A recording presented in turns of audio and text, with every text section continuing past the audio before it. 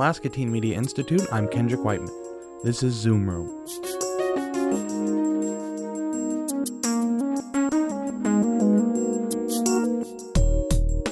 A youth-produced podcast where we zoom into a different theme or topic through interviews and conversations relevant to us, the youth of Alaska. Nick Carpenter has been making music in Alaska under the name Medium Build since 2016. Drawing inspirations from 80s country music and 90s R&B, Medium Build songs convey intimate stories drawn from Carpenter's personal experiences. Earlier this summer, Medium Build signed a major label contract with Island Records. This fall, they head out on tour in the lower 48. Then, it's off to Europe. ATME producer Maria Coop sat down with Carpenter in our studio for an extended conversation about his music. He talks about what the major label signing means for the future of the band, the impact his religious upbringing has had on his music, and much more.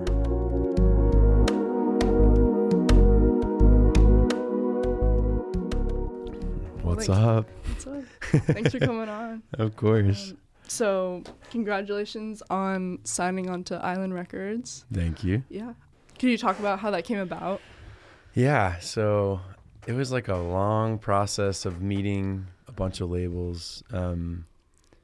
Basically, there's like a couple ways to get signed. You can like blow up on TikTok and have like a viral moment, and then all the labels will kind of swoop in. Or you can do it kind of how we did it, which is just a very long, slow kind of growth. Mm-hmm. And then, I mean, we haven't had like a viral moment. We just kind of had like a little bit of buzz, I guess.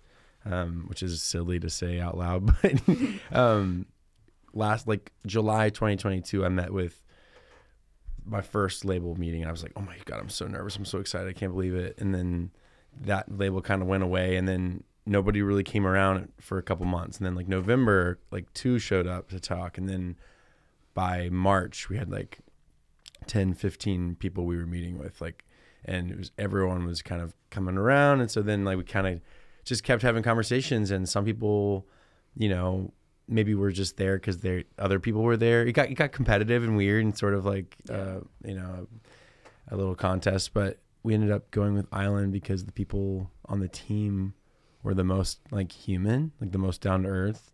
Like I met some really serious like industry types that were just like very bro-y and like, bro, we're gonna get you so rich. We're gonna blah blah blah blah blah. And it's like, dude, I don't want that. And like the CEO of Island came to my show in LA, and he was hanging with my lawyer, and they were just talking about their kids and like what they like to do on the weekends. And I was like, that's the kind of person I want around. I don't want like some jock like stat person. Oh man, you did 1 million streams yesterday. Like hell yeah, bro. I want like somebody who's just like down to earth and wants to hang, and that's kind of the team I want around me. And so, yeah, it was a long, annoyingly, I went to so many lunches and had so many Zoom calls, and, but it's, you know, I hated doing it, but now that we have a partner, it feels like good, and I don't have to do that anymore. Yeah. Like super satisfying to finally find your end.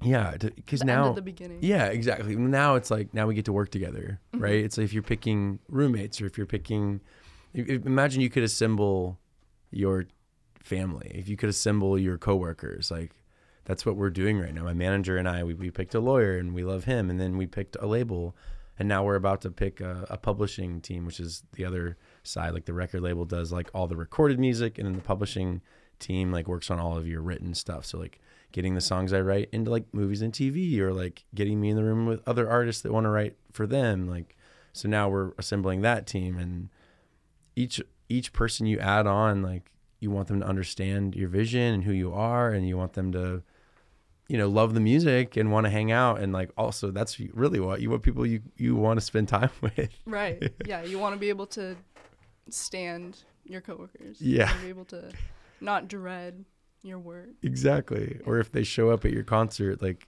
am I going to feel trapped if these 5 people come and hang out backstage? Are they people who know how to hang out? Are they going to check on my heart? Are they real? Are they, you know, you want, this world is crazy and this job is silly, and you want people you can hang out with. Right. Yeah.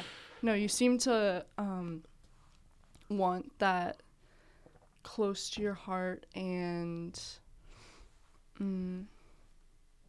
kind of like Alaskan. intimate feel. Yeah. Like you want to preserve that. Yeah. Yeah. Yeah. So you'd say that's pretty important to you. Hugely. Yeah. I think it's like it's part of like who I am. And I feel like it's Alaskan too. It's like no pretense. Like, you know, like my friend's visiting. And he's like, oh, do I need to bring something to wear? I was like, nobody in Alaska cares what you wear, right? It's like, I don't care. I care about who people are. And that's what a lot of my songs are about, like internal heart and soul, gushy, maybe late night thoughts, like deep anxieties, but also like hopes and dreams. And like, you don't have to be a super deep person to be like on my team, but I do want there to be some sort of, I don't know, reality check.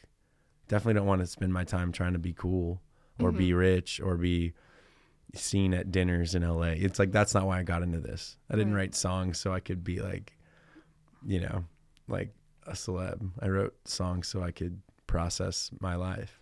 Yeah. And is part of it kind of connecting with your fans as well, like keeping a semi-personal connection with your fans? Yeah, you know, fans, that's like a new concept to me. Like, I always thought it was just like people who listen to Medium Build.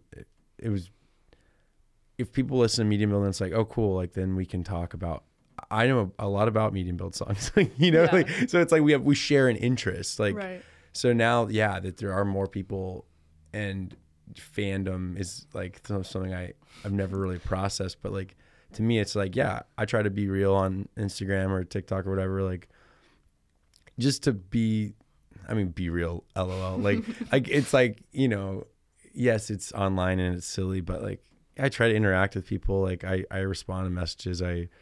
Mainly because I do feel like if you're into my songs, then like we probably share some sort of either giant existential anxieties or, you know, like there's some sort of mental wave we're on. Right. Yeah.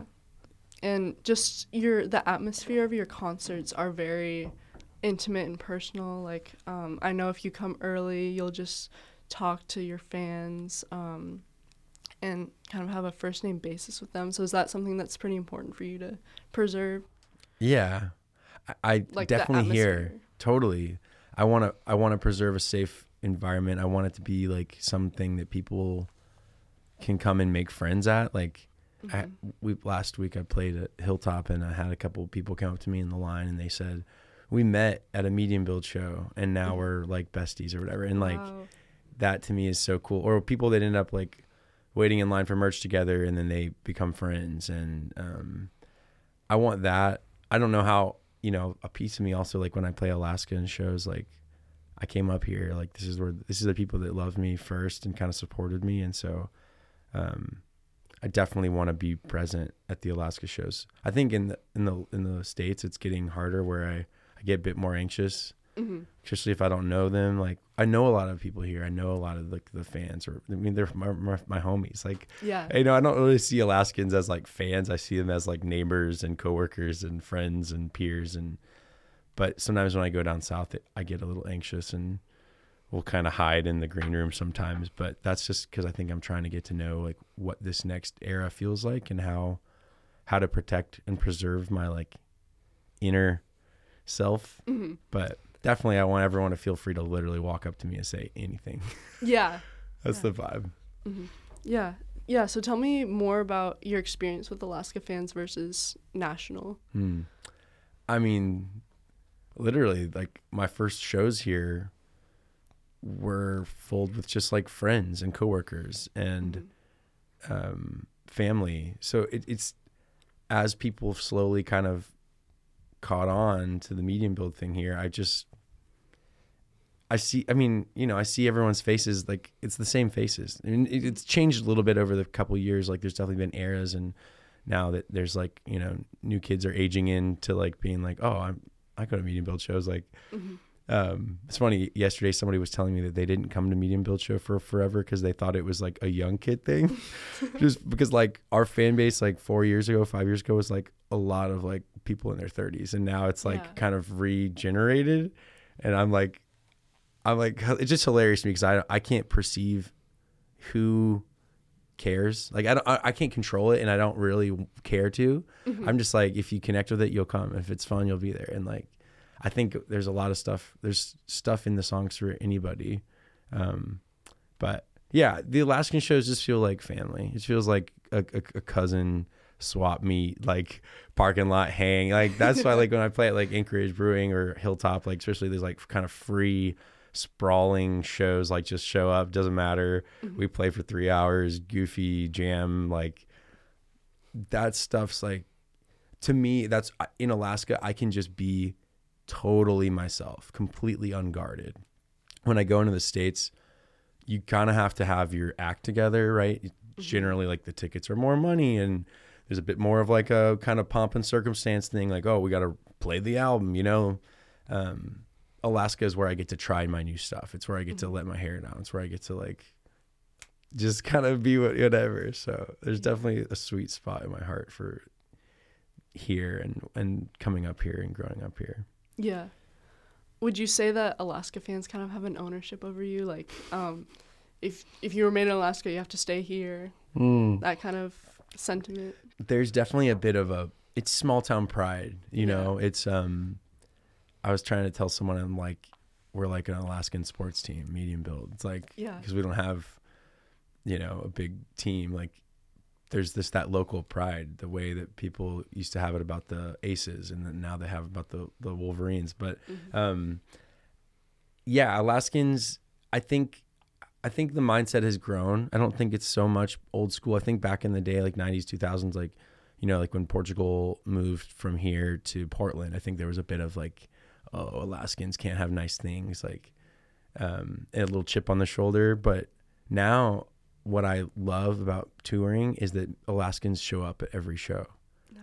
Like there's rarely a night that there's not an Alaskan or an Alaskan transplant or an Alaskan cousin or somebody who shows up, comes up to me at the merch table and is like, yo, I used to live in Anchorage, or my cousin lives in Fairbanks and they sent me your stuff like way back in the day and I've been listening and this is my first time seeing you. And there's always some sort of connection to Alaska, and it's just huge amounts of pride.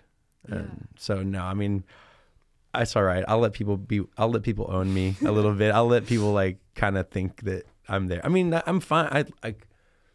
I'm literally lucky enough to have this job. Like, that's so crazy. Yeah. So I'm like, sure, you can have me. Right.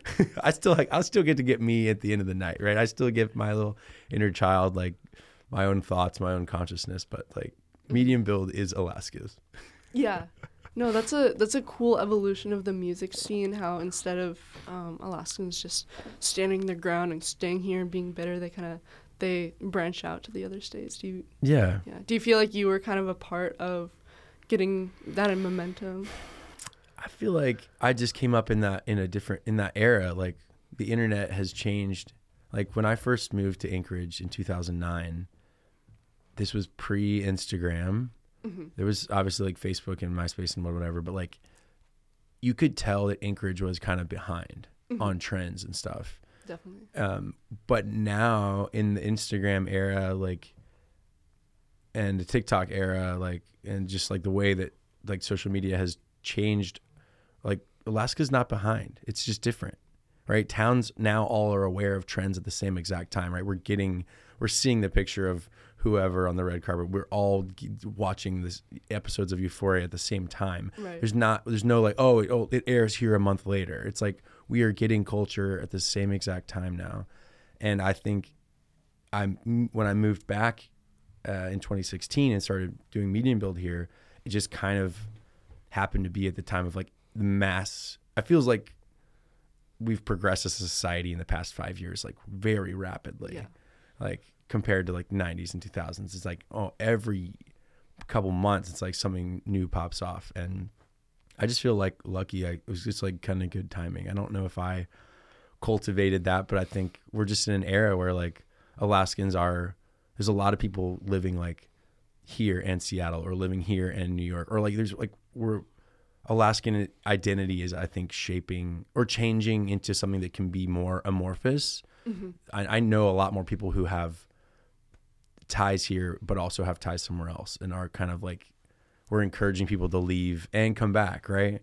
Like I'll never not Right. be here. Even if I go spend the winter in Nashville or LA, my parents are still here. My family's here. Like my soul is here, and I'll be doing like holidays here until forever. In my ideal life, I come back here and I'm here forever. But like, even if you go, you're still Alaskan. That's Right. you still got that like stank on you. You still got Yeah. that bug spray on you, you know? Mhm. So it's like, I think that's just a big thing to remember is that we can have nice things and you can be successful and Alaskan. Hmm. Yeah, definitely. We're integrated into the rest of America. Yeah. Well, and the computer works, right? Like Yeah. people in LA, like ask me like, how did you do it from Alaska? They're like jealous. Yeah. They're like, cause I've been in LA for like 5 years and like my shit hasn't popped like that. And it's like, okay, well, I just use the internet. I don't know. Yeah. And Anchorage has a genuine scene with genuine fans and genuine people that like text their homies that live in other states and go, yo, you got to check Medium Build out. Yeah. Like I didn't buy, some kid asked me yesterday if I bought ads. What? He's like, yo, did you buy ads when you were first starting? I was like, no, why would I buy ads? I had like 500 monthly listeners. Like that's all my goal was just to have people listen to it and feel it. And I hope that it works. And,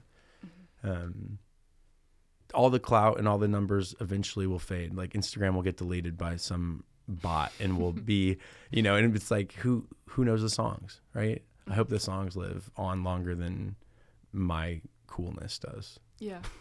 Yeah, definitely. Yeah. In Alaska, there's more of an incentive to put the work in. When you live in LA, you feel like you have this magical privilege that you're just going to get big because you live in a city like that that's centered on arts and music. Yeah. I Yeah. think that's part of it. Yeah. I think Alaskans also kind of have I mean, you can tell me if this feels right, but like we kind of don't think that we're going to break out. Like no one, it's like, I don't have like huge ambitions. Like, it's like, I mean, obviously I think we all want the best, but like when you're playing in Alaska, you're like, well, I'm kind of on this island. Like, Yeah. I'm just here to get better and impress my friends. And like, so I feel like it's just, your approach is such more community driven or so much more organic. Like Fire Island, like great bread. Like they're not trying to be the best bread in the world. They're trying to be the best bread in Anchorage. Right. It's like, and that's, I just wanted Medium Build to be like just the best stuff in Anchorage. I wanted Alaskans to have like, you know, that's, if you keep your focus sharp and on what you can do today, what you can do in your neighborhood, I feel like then when it goes big, it's the recipe's good, right? Like, Yeah. I don't want to change the recipe because we're on a major label. Right. Like, I don't want to be, oh, okay, now I got to get 80 different producers in. It's like, no, I'm just going Right. to keep doing it how I've been doing it, like with a little bit more budget. Yeah. No, it's so important to sharpen your skills in a smaller place where there's less competition. Yeah. So you understand what your goal is. Yeah. Because then you can bring it on to bigger cities. But when your goal is to kind of beat everyone else around you, you're not really developing Yeah. any skills. Yeah. That took me a long time to learn. I was Yeah. in Nashville from when I was like 20 to 25.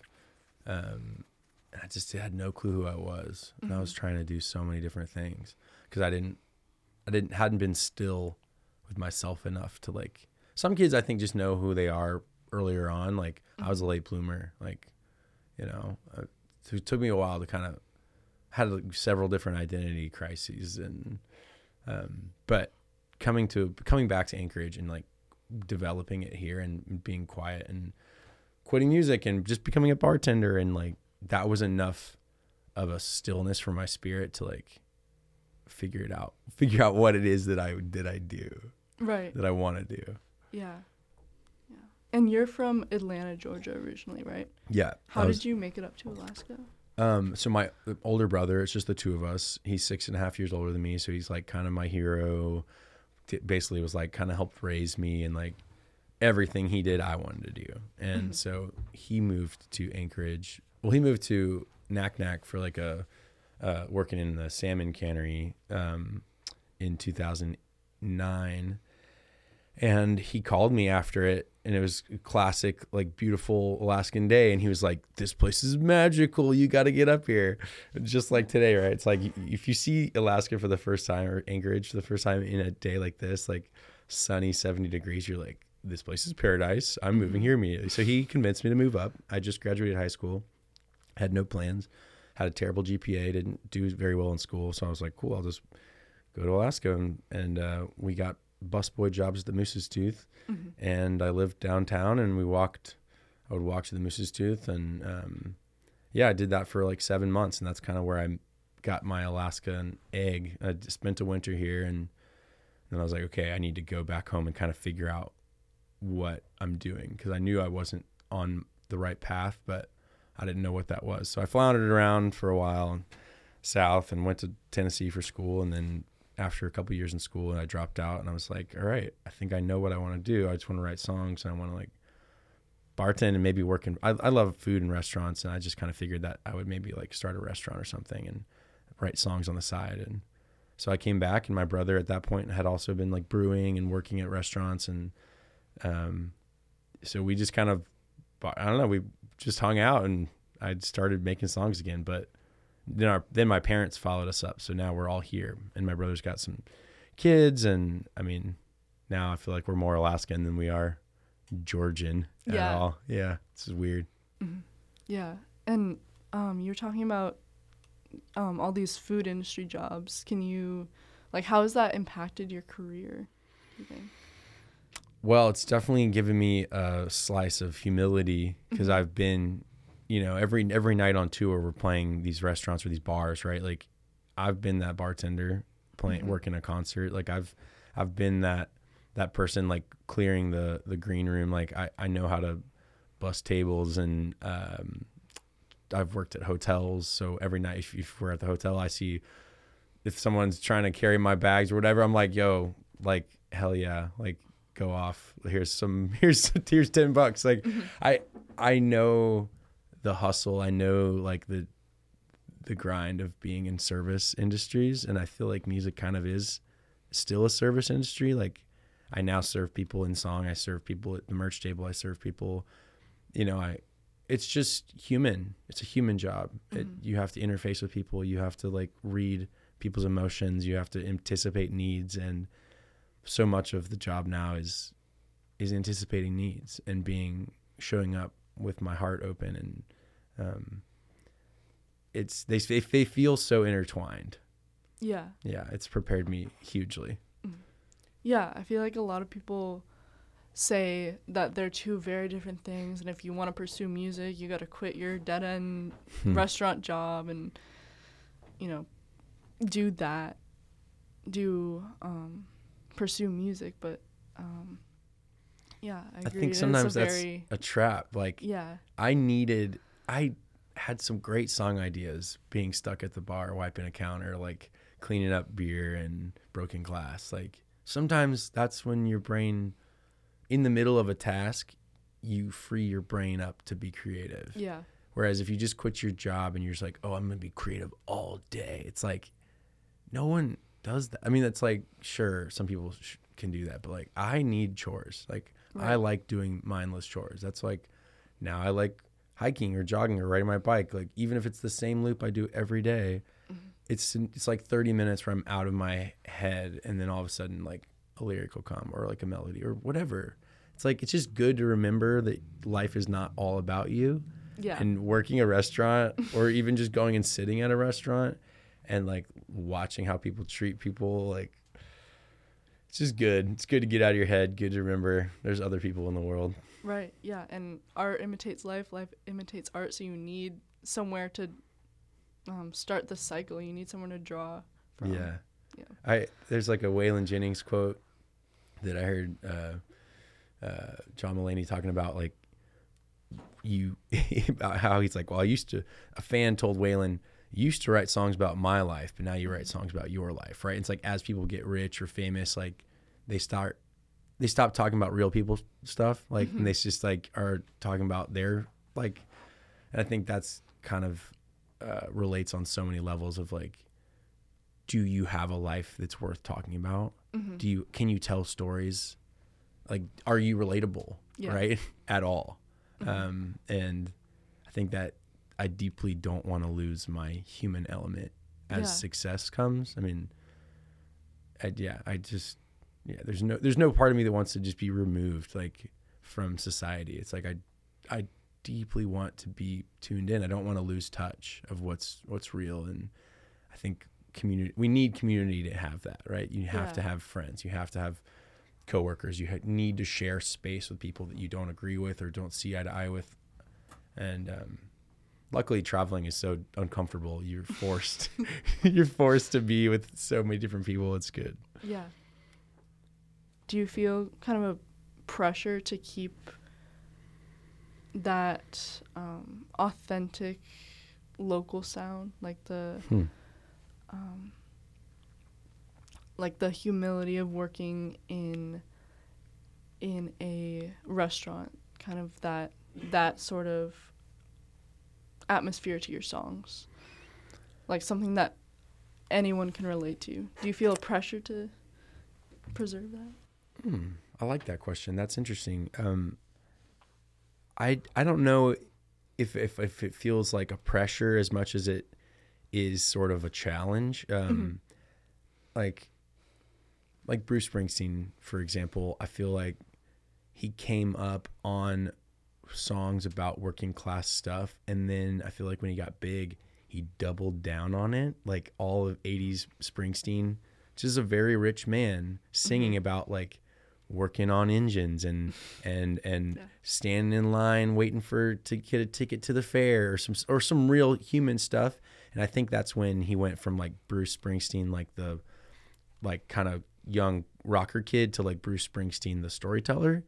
And I think that a lot of writers that I'm obsessed with, like John Prine or Randy Newman or Laurie McKenna or, Emmylou Harris or something, they do kind of maintain writing stories about real people, even as their lives become kind of, I mean, to be a rich person that lives in LA and like just like makes money off of their art is kind of a fantasy land. So I think a lot of these people force themselves to write about real stuff. And I don't know if I have a pressure to, but I definitely want to continue telling stories that are relatable. Like, but then I even kind of see it more in like in like a movie way. Like, I mean, let's say Nick Carpenter's life becomes really fictional and silly, and most of my life is spent like flying around playing shows and like being treated very nice by everyone. Like, where's the hardship becomes in like, well, do I have great connections with people, right? I will always look for the pain because I feel like pain is a great unifier. Yeah. And so I don't know that's it's kind of like, do you become a meme of yourself? Like, do I become, as Medium Build grows, does then I'm like, 2 albums from now, am I like, I need to write a classic Medium Build song? Like, and you're kind of imitating, you see artists do it, like try to imitate their earlier stuff. Yeah. I hope not. I hope that I can like grow and tell interesting stories while also still reporting from like the front lines of like how I feel. Yeah. Even if I am like, let's say for 10 years from now, I'm like this detached, rich weirdo that like lives in Brooklyn and has like 8 cats and not relatable to anybody. I hope that I can still from that point turn around and say, hey, this is what it feels like to be this person today. And in that reporting, I mean, it's why sharing of ideas is so beautiful, right? I don't know what it's like to be like a young girl in Europe in World War II, but you can read a book and be like, oh my God, this is so relatable. Yeah. So I hope that I can stay relatable, but no, I think the pressure is just it's so corny to say, but the pressure is just to be honest. Yeah. And be real about it. Mm-hmm. Do you write about anything beyond your time in Alaska, like your time in Georgia? I understand you grew up in the church. Do you find yourself writing about that as much? Definitely. I feel like I'm a late processor. So like there's a song on the upcoming album that's about like my childhood in the church and about when I left the church and about that feeling, and it's more existential. It's not like it's not like about an event. It's about a big feeling.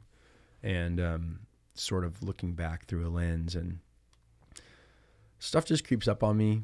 I don't really think like about place always, but I mean, Alaska has certainly informed my writing in a deep way, but tour influences my writing. I really don't think about when and why I'm going to write, but then, yeah, I'm constantly processing old stuff, and sometimes I'm surprised at what shows up. But yeah, I think a lot of this album is about like growing and trying to, like, I've been in a stable relationship for the past couple of years, so it's a lot of songs about like more internal digging, and you know, I'm not in like my like, oh, like, do they love me like turmoil right now? So I'm in my like, am I a decent person era? Like, who do I want to be? Like, I'm digging through a lot of like memories and goals and like, what are my motivations and who am I stuff. So it's kind of heady stuff I'm in recently, but I just get, you know, life just shows up. I just try to document it. Right. Yeah. Can you tell me more about your late processing? Yeah, I think, I mean, I am 32 years old. But I still remember, like, this is silly, but like I got a DM this morning from my first serious girlfriend when I was like 19. Yeah. And she told me that a friend of ours had passed, and she wanted to reach out and say thank you for our time together. And our you know, we were kids. We didn't treat each other with a ton of love and respect. When it ended, we were kind of like, you know, mean and bratty, and we were like, you know, drunk 20-year-olds. It was not a great time in my life, but she was being very gracious, and she reached out and said, I only think fondly of who you are and who we were, and I felt the same way. And so like, I might be processing that this year, right? I might look back on 20-year-old Nick and think about what he did for me now, like, and that's the kind of late processing. I mean, like, I might process my move here now that I wasn't able to look at, like, the Nick that moved back here in 2016, like dropping out of school, leaving a relationship, kind of wondering who he is. Like, I couldn't look at that guy with very much clarity when I was in 2017, 2018, right? Because I was still healing from that stuff. So now that I'm like moved on and I'm like in a different chapter of the book, I think I can look back at that kid, or the 2010 kid who worked at a grocery store and fell in love with this, you know, like coworker, and now I'm hearing from her 10 years later and we haven't, you know, spoken in a long time. It's like, oh, holy crap. Like, it's just like, sink in what does that look like? What does that feel like? What do I need to appreciate for that kid? What do I hope for that kid? Like, I don't know. I mean, sometimes I think it's heady, but I think we're all trying to like hug our inner child. Yeah. I think life is constantly about trying to heal inner pain and forgive yourself and forgive your families, and like, I don't know. We're all suffering, and it can be really heady and sad, but it also can just be so light and just say like, hey, yeah, it happened, and what am I gonna do today to like celebrate that I'm still alive? Yeah, definitely. And do you think that the way you process things is a blessing? Like, it kind of allows you time to forget the negative versions. Like, does it almost give you like a... Well, I'm such a good noticer of negative in the now. Like, I'm very, in my present, I can be super aware of the uncomfortable stuff. So yeah, when I do look back, it's easy to gloss over the pain, right? Like, this woman messaging me this morning, she's being graceful, right? She's being gracious, like saying, hey, I look back on our time with great, you know, because a lot of our time was us like just numbing out, getting like going to parties and getting messed up. And like, you know, we didn't argue a bunch or anything, but like definitely at the time we both were like not fully formed and probably avoiding and not our happiest self. So she's choosing to not focus on the negative. And I have a song about our relationship that's pretty dark, and I can look back on those with the lens of positive, and I can look back on the lens of negative, and I don't want to whitewash everything with like, oh, it was all great. Like, sometimes people suck. Sometimes I suck. Sometimes I have sucked, and I will suck again, right? I will hurt someone again. I will fail. I will not honor my code of ethics.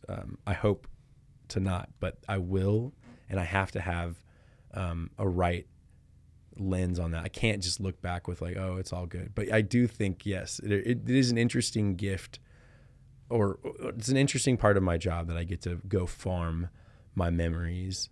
I write a lot about my dad because my dad and I weren't really close when I was a kid. We've kind of gotten closer as adults. Mm-hmm. And I mourn I wish I had more dad time when I was 12. Yeah. But I didn't know how to relate to him, and I don't think he knew how to relate to me. Now we can hang and talk and we relate, and it's different. But I write a lot about that. And my mom and I, who I've been attached to her hip since I was a kid, I don't really write about my mom a lot.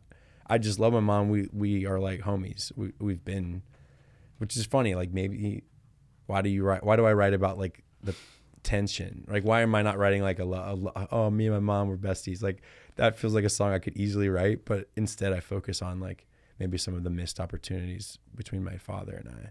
Yeah. Maybe I think this is more interesting. I think pain is interesting. Yeah, definitely. Yeah. That's every art medium. Right. Like, movies are more interesting when there's strife and tension and bad things. Same with music, same with stories. We love drama. Yeah, exactly. I don't know what it is about the human mind, like our psychology. I guess we like living vicariously through someone's pain without having to experience it ourselves, or I'm not sure. Well, I think we all constantly are in pain. Yeah. And so watching someone go through pain, it makes us feel like not alone.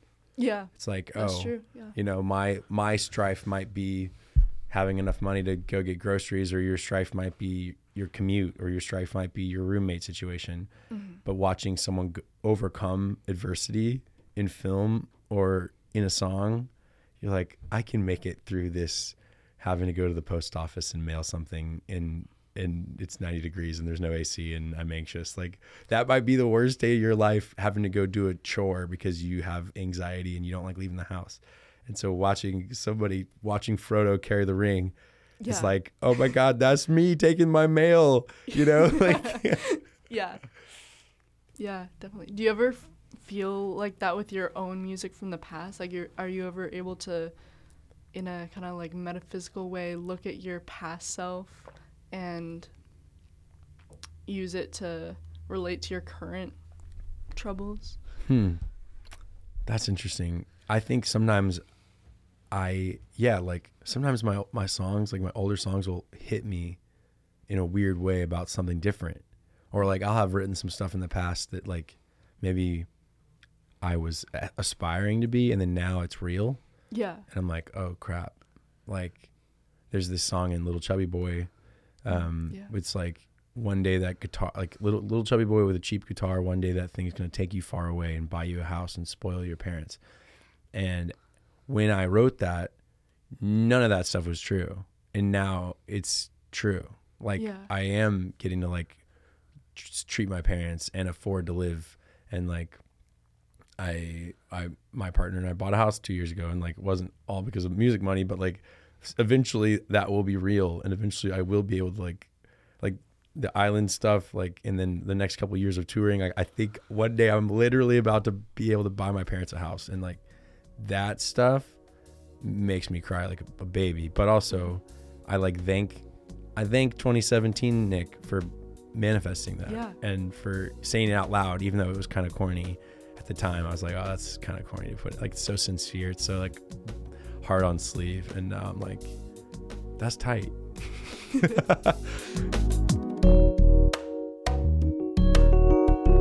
We'll be right back.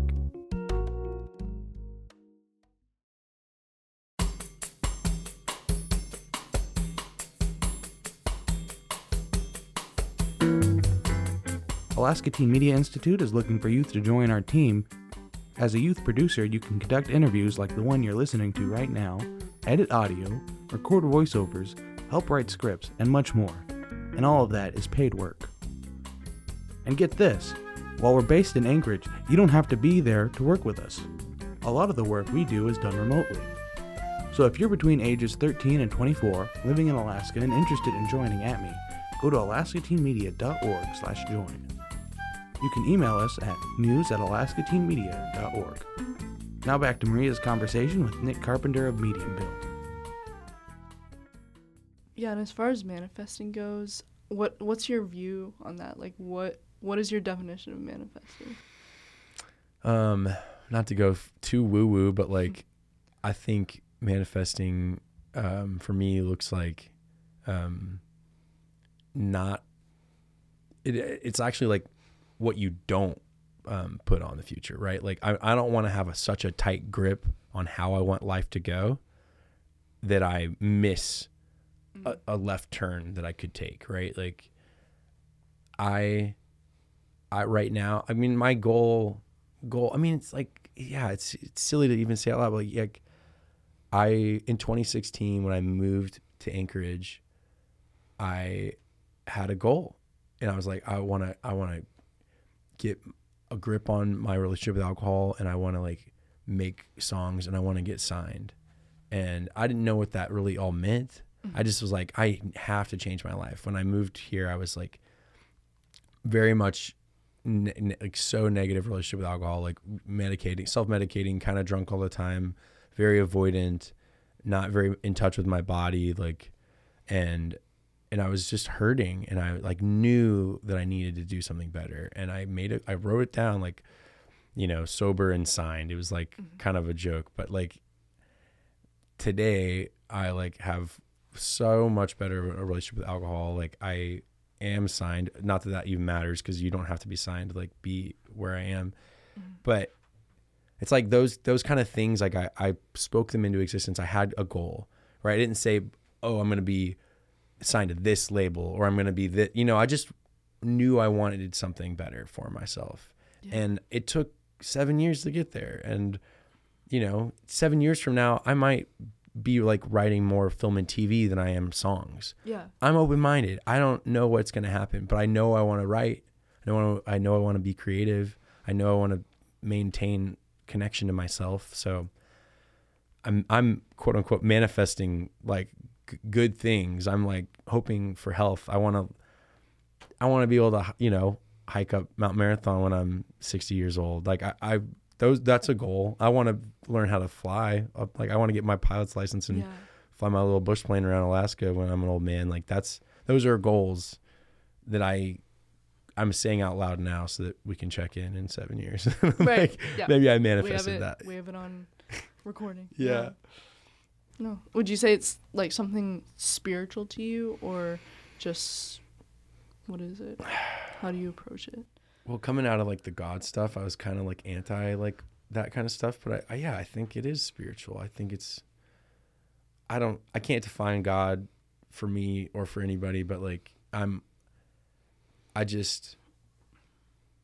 feel like I got that dog in me, man. I just feel like I have this feeling in me that needs to bust loose sometimes. And I think maybe that's spirit or God, or maybe it's like how much I love dogs and trees. Like, I don't know if maybe it's all one thing, or maybe it's a million different things, but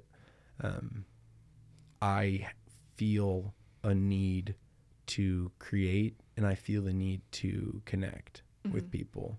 Right. And when I can make the creation connect with people, it's like double goal. Like, I mean, that's like, I love people, I love music. Put them both together, it's like, hell yeah. Yeah.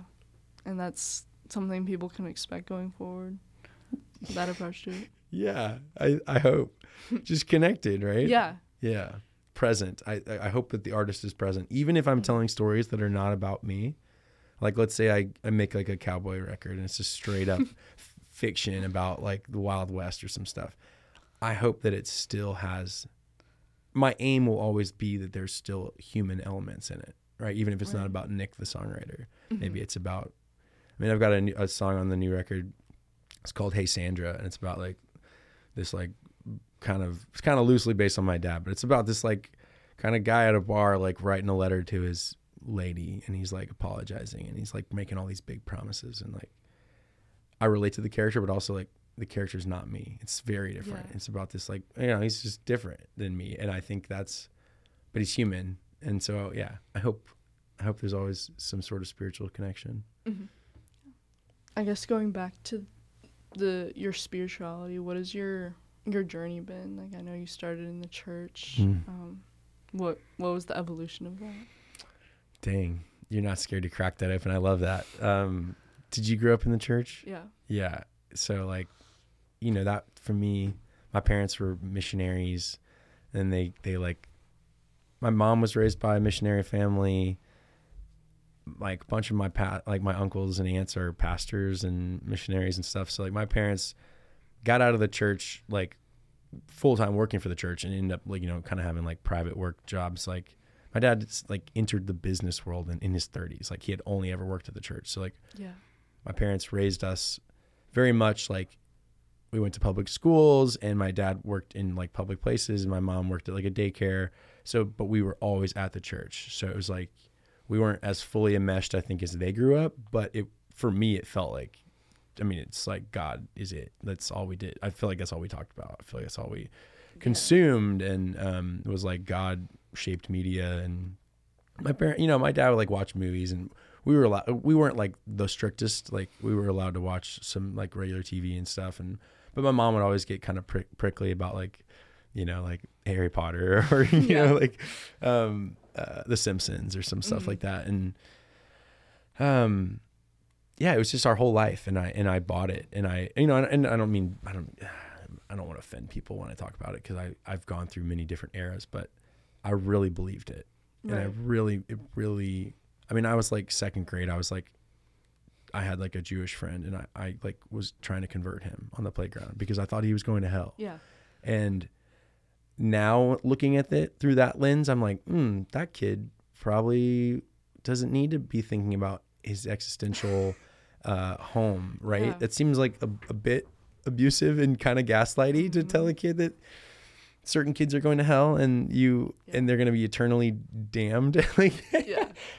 So like, when I left 18 years old, I got broken up with a girlfriend. She told me that God said we weren't going to be married, and she knew, and that she needed to break up. And I was devastated. And I was like, well, why didn't God tell me? But then I moved here for the first time, and I spent the winter here, and being here and seeing people who loved me, who didn't know Jesus. Mm-hmm. I had never been loved on by, it broke my brain because I'd only ever known that you could love people if you were a Christian. And watching like, we worked at the Moose's Tooth, and we were very poor, like broke. Like we spent all of our money just to like have this room to rent downtown. My brother and we shared a 1-bedroom. I lived in the living room. He lived in the bedroom. And it was like $800 a month, which at the time felt like insane to me, because it was like I was a kid, and I was like more than my parents' mortgage rent in Georgia for like a 3-bedroom house. It was just insane to me. Anyway, we were broke, and would often just eat like leftover or like mess up pizzas. We always had pizza at the house. And the guys that lived next door to us at the apartment were also Mrs. Tooth cooks.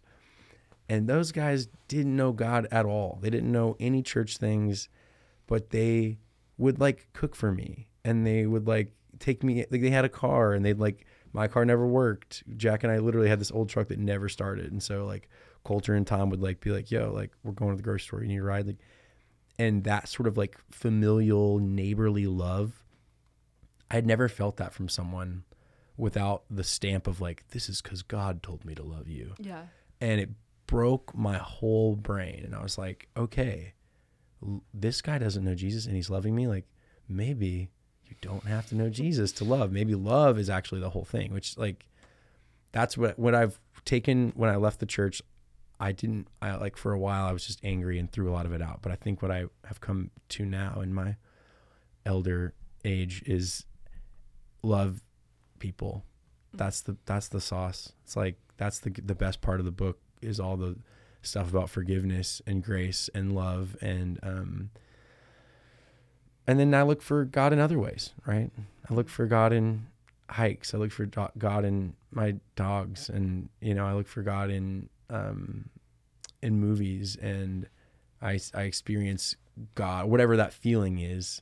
I used to think it was God, but, you know, like, I don't know if you've seen that meme. It's like, oh, I thought God was like I used to feel God at church when everybody was singing, and then I went to like a concert, and then I went to a Coldplay concert, and I was like, oh, it's just like hearing 1,000 people sing. Yeah, it gets like your hair stands up on your neck, and you're like, oh my goodness, like, it's so human. Yes, and like, so I'm into that. I feel like I'm recreating a lot of those church feelings at my shows, especially on tour, like singing with people and just community, and then going to shows. Like, I love going to shows. I need to go to shows. Yeah. If I don't go to shows for a while, I get this weird feeling, like I get this sadness, and then I'll go to a show and I like am just like ear to ear smiling and crying, and I'm like, oh yeah, I didn't feed this thing. Like I let myself go dry, and then I go see someone do art, and I'm like, oh my God, I needed this so bad. So I think it's a very long way of saying, like, the spiritual thing has just changed for me. I was bitter for a while. I was pretty angry when I left, like 18 to 24. I was pretty dark about it, and would pick fights with like people with cross necklaces and stuff. And like, now I'm like, all right, you do you, I do me. My only person I can control is me, and that's the only, like, I have to go to bed with my own brain. So I don't know, what's your journey been like? I don't want to assume where you're at in yours, but kind of same thing as you. Like, I grew up surrounded. I grew up Catholic, actually, so I was just surrounded by that. Like, I went to a Catholic school and church, and my parents were, and it was very like world consuming. But most of my friends were not part of that at all. So like, I had tastes of it, but kind of same thing. Like, I felt the need to convert people. Like, it was like, I felt all these obligations and all these like existential dread. So it just brought a lot of negativity to me.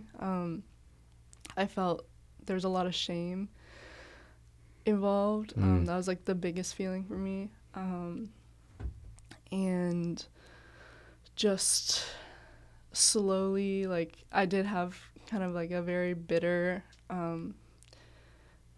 anti-religion thing. And I still have a lot of life to live, a lot of things to learn, but now it's like I'm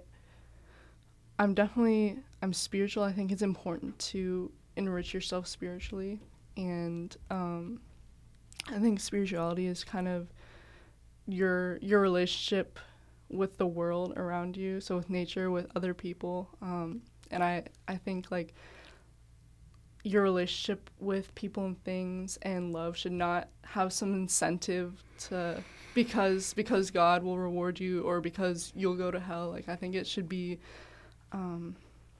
for itself. So that's something I've learned in my journey so far. Like, there should not be any like compulsivity involved with it. There shouldn't be any negative feelings. You should do it because you just have kind of like this natural law in you to interact with the world around you in a positive way. That's such a good way of saying it. Like, literally, so beautiful. Yeah. Because what good is good in love if it's because you have to? Yeah. Right? It's a paradox. It's like, it's not really love anymore. It's like, it's love is something that's for no other reason than you want the other party's well-being. Yeah. So you can't have love if there's a deal behind it. Right. I am constantly comforted by the thought that there is nothing that we are just bugs and it's an accident. And then I'm like, I remember someone saying like, oh man, if I ever found out all this God stuff wasn't true, I'd be so bummed. I'm like, whatever. If this is an accident, then this is the coolest accident ever. And if it's intentional, if someone did this, then like, heck yeah.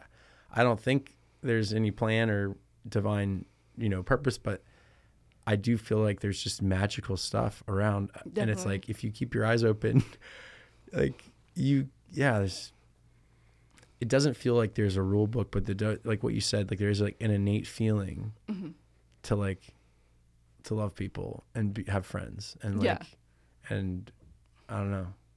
Yeah. It's not because of commandments. It's just we're social creatures. Yeah. So I definitely connected with your song Fat Broke Loser. That one stood out to me. Your music is kind of Southern Gothic to me. Like you talk about the church a lot. You talk about you're from the South. Yeah. So that's how I connect with it. Yeah, that's tight. That makes me so happy. That Hey Sandra song I was just talking about this like Southern guy at a bar writing a letter. Like I wrote it with this guy Stephen Collier who plays guitar in Ethel Cain's band. Oh yeah. And cool. I feel like Ethel's on that like just dark Southern Gothic stuff, but it feels real, and I feel like she's talking about like just interesting stuff, and I feel like my version of it is so different, but it does feel informed by like, I mean, John Prine I hadn't heard John Prine until I was in college, and he has so many songs about like just Southern, I don't know, it's like poor folk stories, but like he has a song about this guy coming back from Vietnam and like getting hooked on heroin, and it's like really sad and messed up, but it's like real. And then he also has goofy songs about like drinking beer and like being, married to someone for too long. And I think that as much as I never felt Southern, now that I'm aging in, I'll never get rid of my Christianness. I'll never get rid of my Southernness. Yeah. Even if I'm not a Christian and I don't live in the South. Yeah. Christianness also has a stink. Yeah. It's on you. Yeah. And it's like, I used to just be like, oh, I'm a former, or I was raised like that, but it's not me. It's like, no, like the same way people are like culturally Catholic or culturally Jewish or culturally like whatever. It's you can't get rid of it, right? You know the prayers, you're never going to not have that stuff in you. You're going to always think about that, and you're always going to be like, oh, well, my mom used to say this, and like it's kind of just part of our identity. And when I was bitter and angry, I used to be like, oh, I'm going to delete this, and like you can't delete it. Yeah. Like you still have the compulsion to pray. Yeah. You still do the sign of the cross. Yeah. Yeah. Yep. Yeah. Yeah. No, but I like that comparison to Ethel Cain. Like you guys are kind of like the light and dark, the yin and yang. Like she is very, very grimy. Yeah. And, like I like both sides of it. I like music that will like touch on just like the disturbing grime, and then music like yours, which is, yes, it's very emotive and vulnerable, but it's not as like, it doesn't like make you disturbed. It's more comforting. Yeah.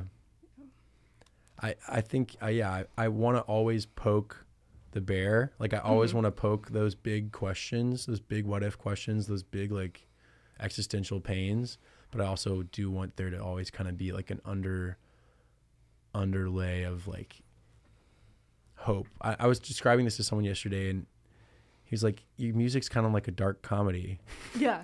I'm like, yeah, all right. Like, and that was kind of a good reframe for me, like that there is pain and laughter, right? It's like and that's why I love like Lucy Dacus and I mean all of Boy Genius, but Julian and Lucy I think have really, I mean all three of them do, but have really good ways of just putting in a little bit of humor, a little bit of a silver lining, and I think that that's just important as you farm your pain, and as you make peace with like the people that raised you, even if they did it wrong, it's like they're still human, and everyone's fine. We're all gonna be fine. Yeah. And I don't know. Lucy has this song about called Thumbs. I don't know if you've heard it. It's about like putting her thumbs through the eyeballs of her like ex-girlfriend's dad's.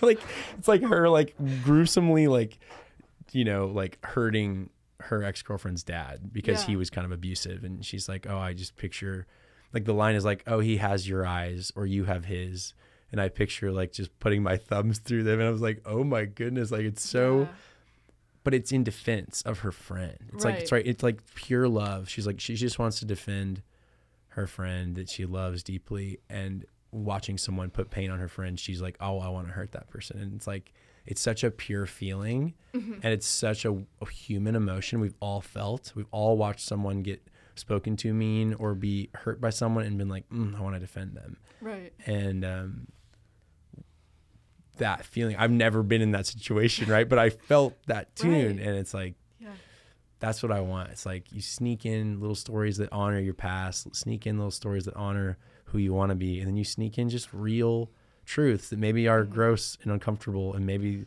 they can touch on the grime, or they can touch on like a bit of optimism. Right. And that's a very unchristian type of love, because you're hurting someone in the act of defending them, but it's still love. Yeah. And Lucy came up big in the church, so a lot of church stuff there. Yeah, we were never allowed to be mean, be hurt, be violent. Yeah. Which I think that's a big part of me now. Not violence, but like some maybe the anger and stuff that I never allowed myself to feel. Like, I mean, like rage obviously is like a tune I have about having rage inside of me, and I think it's a bit more like spiritual rage, not like actual anger. But I do think that's a thing I need to honor, like, because I was very soft kid. I still am a very soft, like, sensitive kid, but I never allowed myself to maybe have like anger or any. I mean, there's a lot of emotions that you're not allowed as like a good Christian kid. You're supposed to like be just like nice. Yeah, nice, polite. Yeah. Anger is such a stigmatized emotion. Yeah. I feel like it's the only emotion that can't be kind of like hushed. Like if someone's crying, if someone's sad, you can just like comfort them and hush them. But anger is so like uncontrollable, and I think that's why it's so stigmatized. Yeah. And anger is a real emotion, and it's a proper emotion, and it informs us. Like what you get angry about is deeply informative to what you care about. Yeah. And you know, there's good anger and there's impaired anger, right? Like if you're, you know, some guy getting out of his car and threatening to kick your window in, it's like, obviously that's impaired, right? It's like, okay, he felt threatened. Maybe I got too close to him, or I was, you know, like whatever, he's running late. Like he must care about the meeting he's going to, or he cares about that maybe he's got a kid in the car. Like it's so informative. Like anger is such a beautiful emotion and a signal of like what we give a rat's about. Right. Yeah, off your Soft Boy album, I forget which song it was, but you're talking about just like standing up for yourself and kind of starting to come out of your shell. I really connected with that. Yeah. Yeah. It's taken me a long time to stand up. Well, just learn how to say no, you know, and stand up for anything, and find out what my therapist calls it, like, what are my pure yeses and nos? Like, what are my like spiritual yeses and nos? Like, what do I actually know 100%? This is a not for me, dog. Yeah. Right. Yeah. What's the theme behind Soft Boy? Soft Boy was written in my like kind of really low, dark, drunk place. Like when I moved here, that was when I wrote a lot of those tunes. So like, let's see what's on there. Little Chubby Boy, Fat Broke Loser. Honestly, that's a dark tune. That's like about that breakup. I was telling you about that, the woman that reached out to me today, actually. That's crazy. Yeah. Somebody Else is an angry tune on there. Yeah. There's like, I think that record is just me trying to make peace with dropping out of school, moving up here. I mean, yeah, I used to talk to Jesus. Now I'm drunk talking to myself. Yeah. Like, that's just so, or even like just critical of myself. That was a time when I was deeply looking into my own lens and saying, who am I? Do I still want to be around? Like, that was like full dark self-discovery. Misery, like that's on that record. Yeah, that's an interesting, I haven't listened back to that album in a while.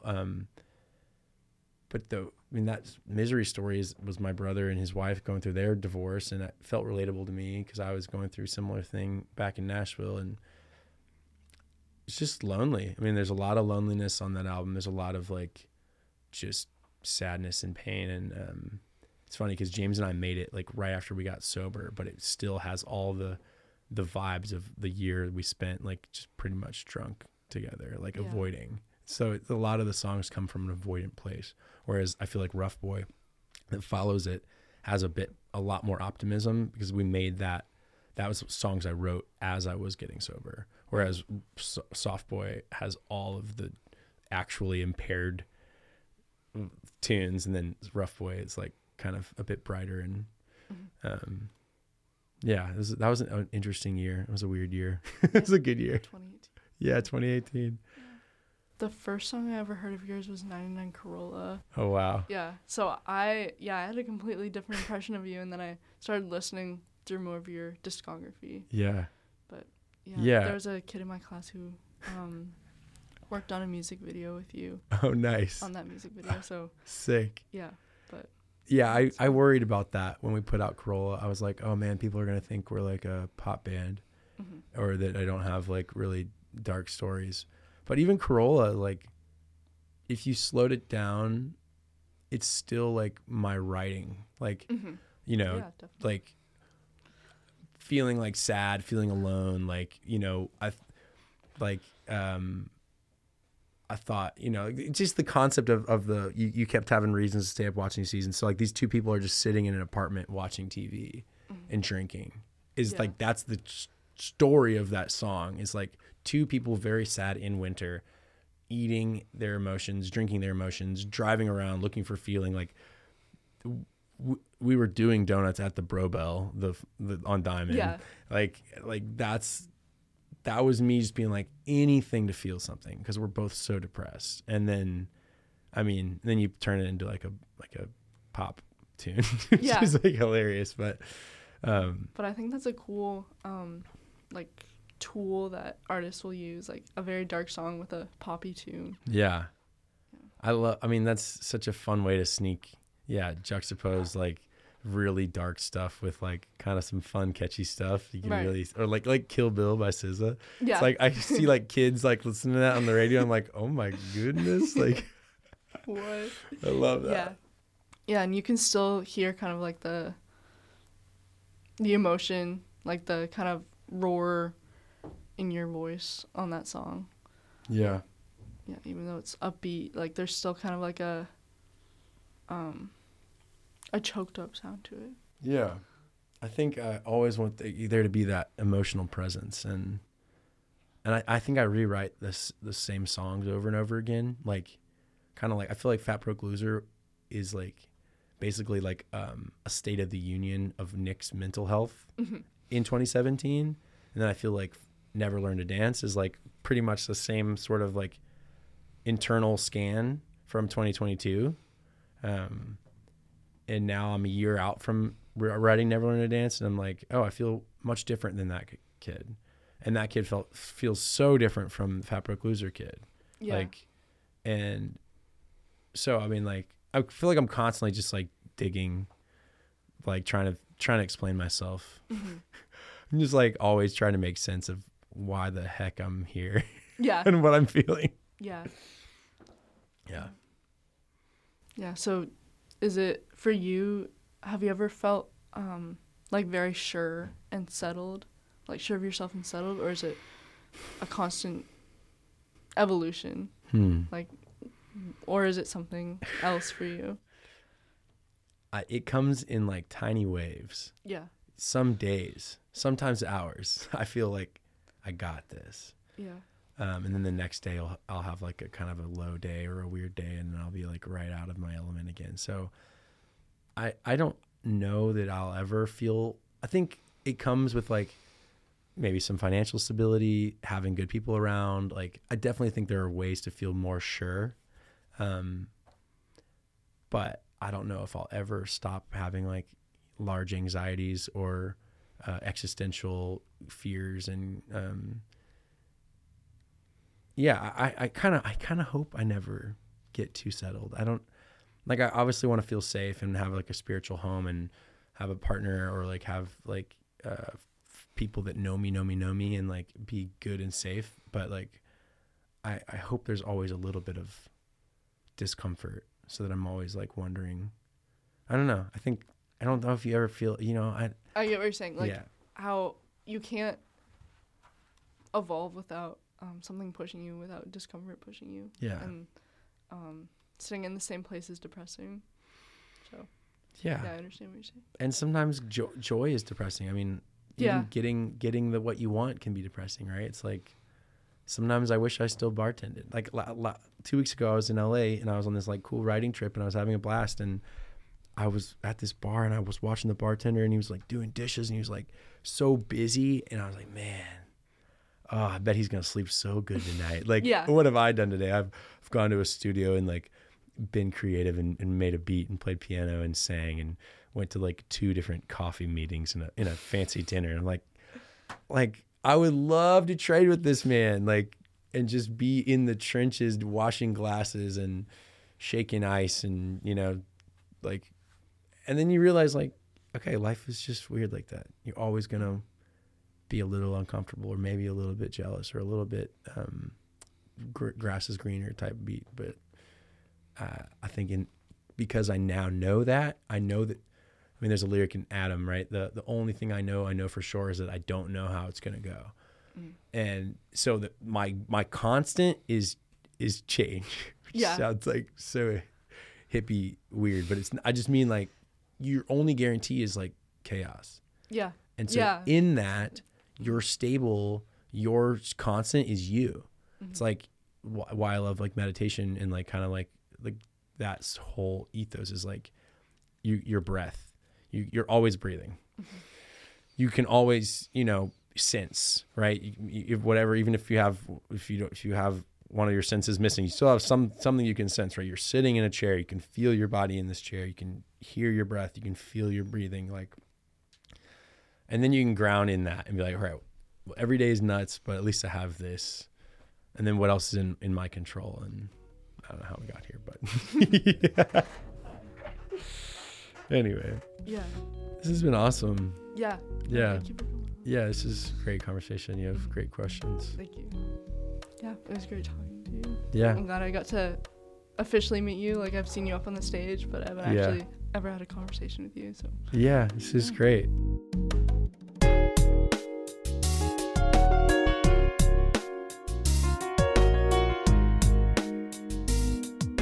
That was ATME producer Maria Coop speaking with Nick Carpenter, the singer-songwriter of the Alaska-based band Medium Build. You've been listening to Zoom Room, a production of Alaska Teen Media Institute. Our show's theme music is done by myself, Kendrick Whiteman, with additional music from Devin Schreckengast. Alaska Teen Media Institute is based in Anchorage, Alaska. We would like to acknowledge the Dena'ina people whose land we work on. Many thanks to supporters of our podcast. The views expressed in this program do not necessarily represent the views of our sponsors. Thanks to our listeners who contribute to our programs and help us leverage additional funds and grants. If you'd like to support Youth Voices in Alaska and help keep our podcast going, you can support us through Patreon. It's a membership platform that makes it easy for you to support creative endeavors like ATME. Just go to Patreon/Alaska Teen Media. You can help us out by subscribing to, rating, or writing a review of our podcast on Apple Podcasts. Every little bit helps us get our stories out there. Follow us on Facebook, Instagram, and Twitter for all sorts of updates. For Alaska Teen Media Institute, I'm Kendrick Whiteman. Thanks for listening.